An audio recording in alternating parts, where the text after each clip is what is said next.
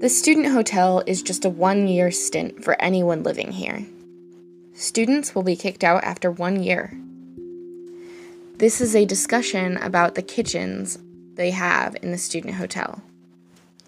We're looking into whether or not these kitchens foster a sense of community and combat loneliness for the students living here. Kitchens serve anywhere from 8 to 13 people on a floor. These are people that you likely haven't met before, and they represent countries around the globe. You may have 2 Spanish kids living next to an Iranian student and an Egyptian student at the same time as having 4 American students on your floor. I'd say most of the students that I've interviewed are what's considered Western, so European, Northern African, or American, but there is a large proportion of students at the student hotel from the Middle East as well. All that said, the large amount of the students living at the student hotel do speak English.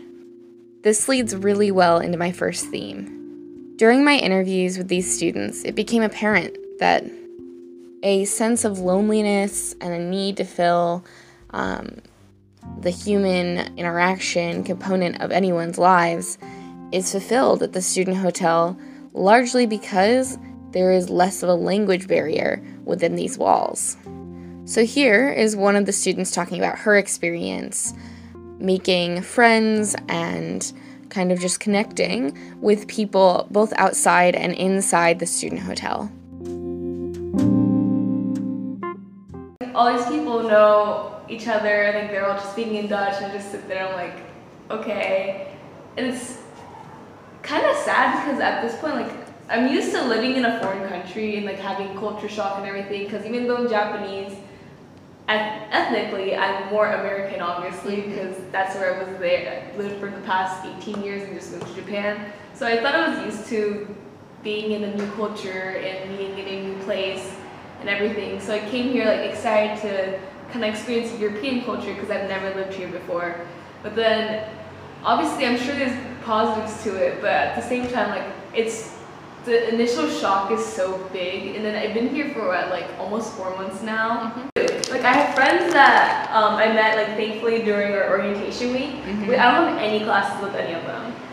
But so like if I do hang out, like I hang out with them, and then like we meet up, but like our classes are different, our days are different, so it's like we just like really have to plan it. That's what I was telling you earlier, like it's a spontaneous thing. Like most of the time I can't go because it takes a lot of time to get there. Do you hang out with like the kitchen people more, or like talking wise? Yeah. Like, cause I see them every day. Like I walk in, grab food, you end up talking and eating for like an hour or so it's really nice. I do hang out with some of the kitchen people outside of the kitchen sometimes. Like Davida, we want to go watch a movie together. Oh, that's so nice. I didn't know that. Yeah, or like sometimes I'll go grab brunch, or like if we're all here together, we'll like sit down and like eat together, which is nice.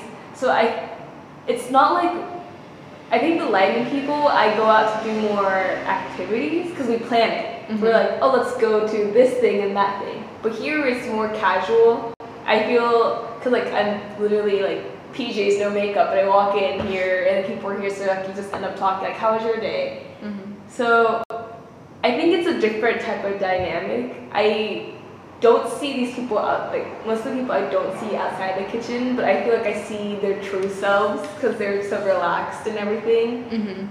But whereas the lighting people is more like activities, but I don't know like their everyday problems because I don't see them like burst out crying because they're homesick or something like that, you know, because you're there to hang out. So in a sense, I feel like I'm like not mentally, but like heart to heart, like more open with the kitchen people.